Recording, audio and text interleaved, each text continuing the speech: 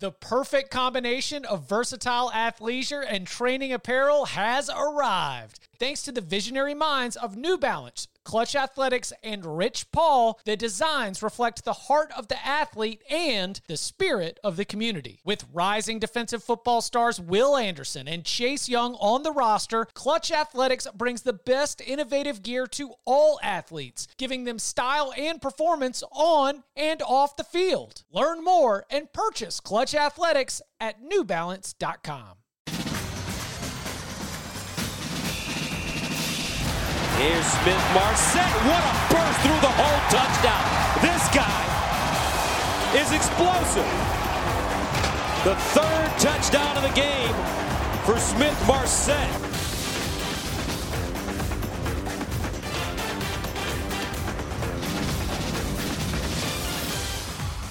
And welcome back to the Cover 3 podcast. This is the Hurry Up Hot Seat. We are counting down the top 25 teams in the CBS Sports 2020 preseason rankings.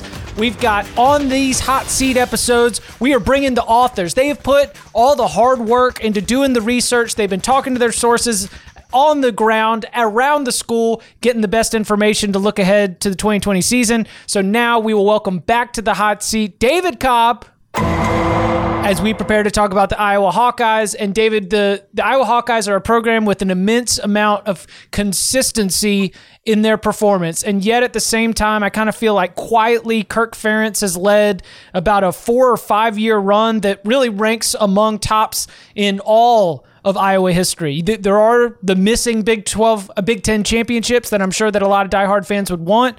Do you believe that level of consistency that has been raised a little bit in the last half decade, do you see that continuing in 2020?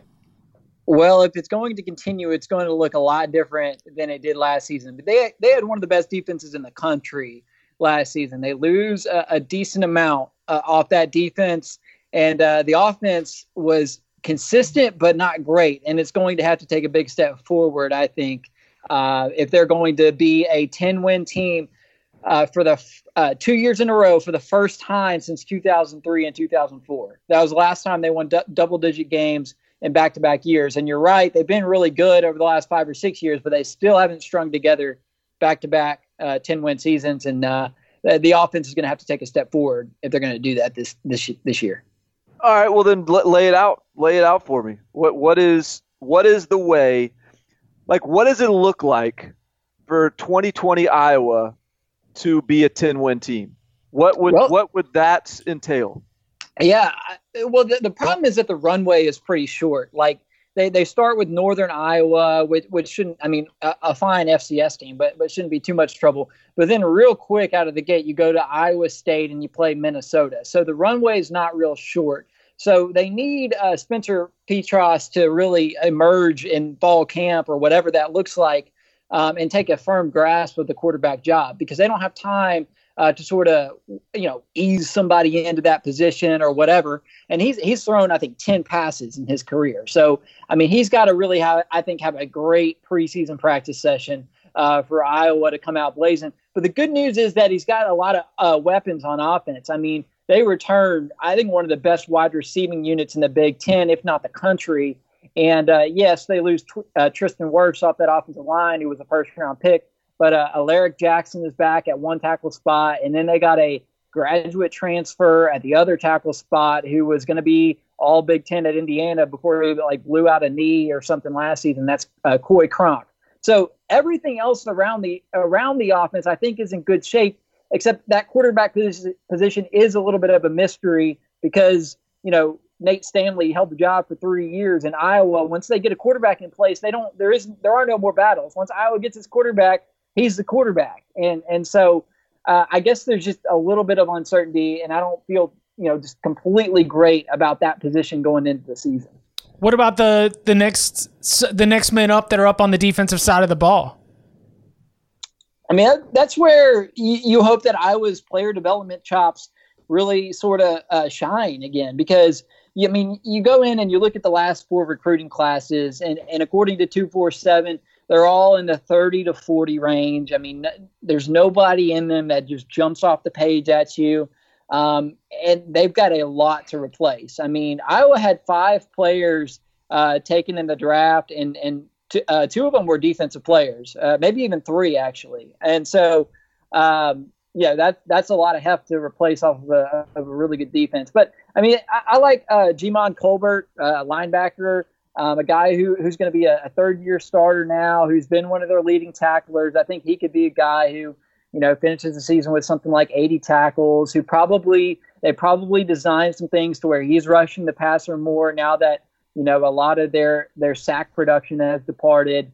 But I don't know. This is where it's a little bit of a mystery, and that we need their sort of player development to shine through here. I mean, look, their defensive coordinator's been there all 22 years with Kirk Ferentz. So he obviously knows what he's doing, and they know how to develop guys. And I'm sure there will be some people who emerge, but I mean, I don't have a lot of answers right now for who that's going to be. The Iowa defense didn't allow more than 24 points in a game last season, which is insane. And they're going to take a step back this year. There's no question about that. Yeah, which is why I'm not really worried about their defense. They'll figure it out. They'll be fine. Defense will be good. So it'll be a typical Iowa defense. They'll bend but don't break and make people drive the field. And then when you hand the ball over to the offense, is Spencer Petras going to be any good at quarterback? I mean, that's the big question. And then they also have to go at Ohio State and at Penn State out of the East. I mean, that's a pretty brutal cross-division slate. So when you get down to it, and where are we ranked them? Like, what are we talking here in terms of the ranking that we are discussing? I mean, they're ranked 19 in our poll. I feel like that might be a little generous, and kind of it might be taking last year's strong finish into account, maybe a little too much. I mean, they thrashed USC in the bowl game to finish with 10 wins. But, I mean, you're right, that schedule is brutal. I mean, Ohio State and Penn State, that's as tough of a cross-division draw as you can have. I mean, and they've got Michigan State, which, obviously they should be down a little bit. But the path to 10 wins is tough. I mean, there's no doubt about it, because the Big Ten West is getting better. I mean, Wisconsin is obviously Wisconsin and will be good. Minnesota's emerged and is here to stay. And Nebraska's actually, a lot of people think about to turn a corner. And so that division is going to be tough. And so I think this is more of an 8 or a 9 win Iowa team than a 10 or 11 win Iowa. But that doesn't mean that it's not the 19. Wait, I don't know why I'm on the hot seat or defending the Iowa Hawkeyes right now, but it's like it's not the prediction of where they rank in terms of wins at the end of the season. I feel like you could look at Iowa and you could say that among these teams that all have some question marks, Iowa being probably specifically the quarterback position because of David, as you mentioned, the strengths elsewhere at wide receiver, that they might be one of those teams that is a 9-win team with 7 wins. Does that make sense? Yeah. It's going to depend on how quickly the offense can figure it out, and then 2, how good can that defense be by the back half of the schedule? Because Iowa under Kirk Ferentz, their thing recently has been finishing strong. They've won their final regular season game something like 6 seasons in a row. The last year they closed the season on a 4-game winning streak. I mean, they just have a habit of really closing the season strong. So this could be a team that after that brutal stretch in mid-October is at or below 500, but then, somehow they win 5 of their last 6 games and, kind of sneak back into the top 25. I think that's the kind of season that we're probably headed for with this team. It's going to be another one of those Iowa teams where we don't really talk about them much.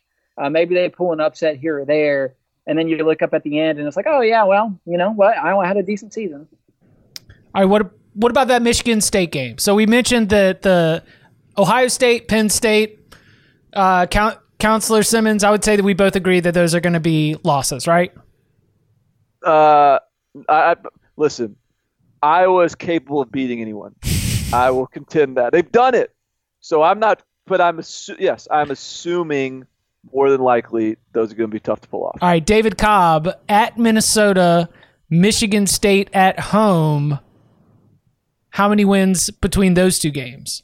Yeah, I'm going to go with 1. I think Minnesota's going to be chomping at the bit to get Iowa, because they were 9-0 when they went to Iowa last season.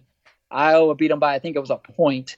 And Minnesota gets them at Minnesota pretty early on this season while Iowa's going to be figuring some things out. I think Minnesota probably wins that game. But that Michigan State game is huge because you have to win that one before you go on the road back-to-back weeks against the two best teams in the league. And I think they will. I mean, it's at home. It's against a Michigan State team that's not going to be that great. So I selected that Michigan State game as one of my key games for our preview. I even chose it over the Nebraska game because I think if you lose that game, you're in for a really tough season. He is David Cobb. He's been relieved from the Hurry Up Hot Seat. David, thank you very much. Thanks, guys.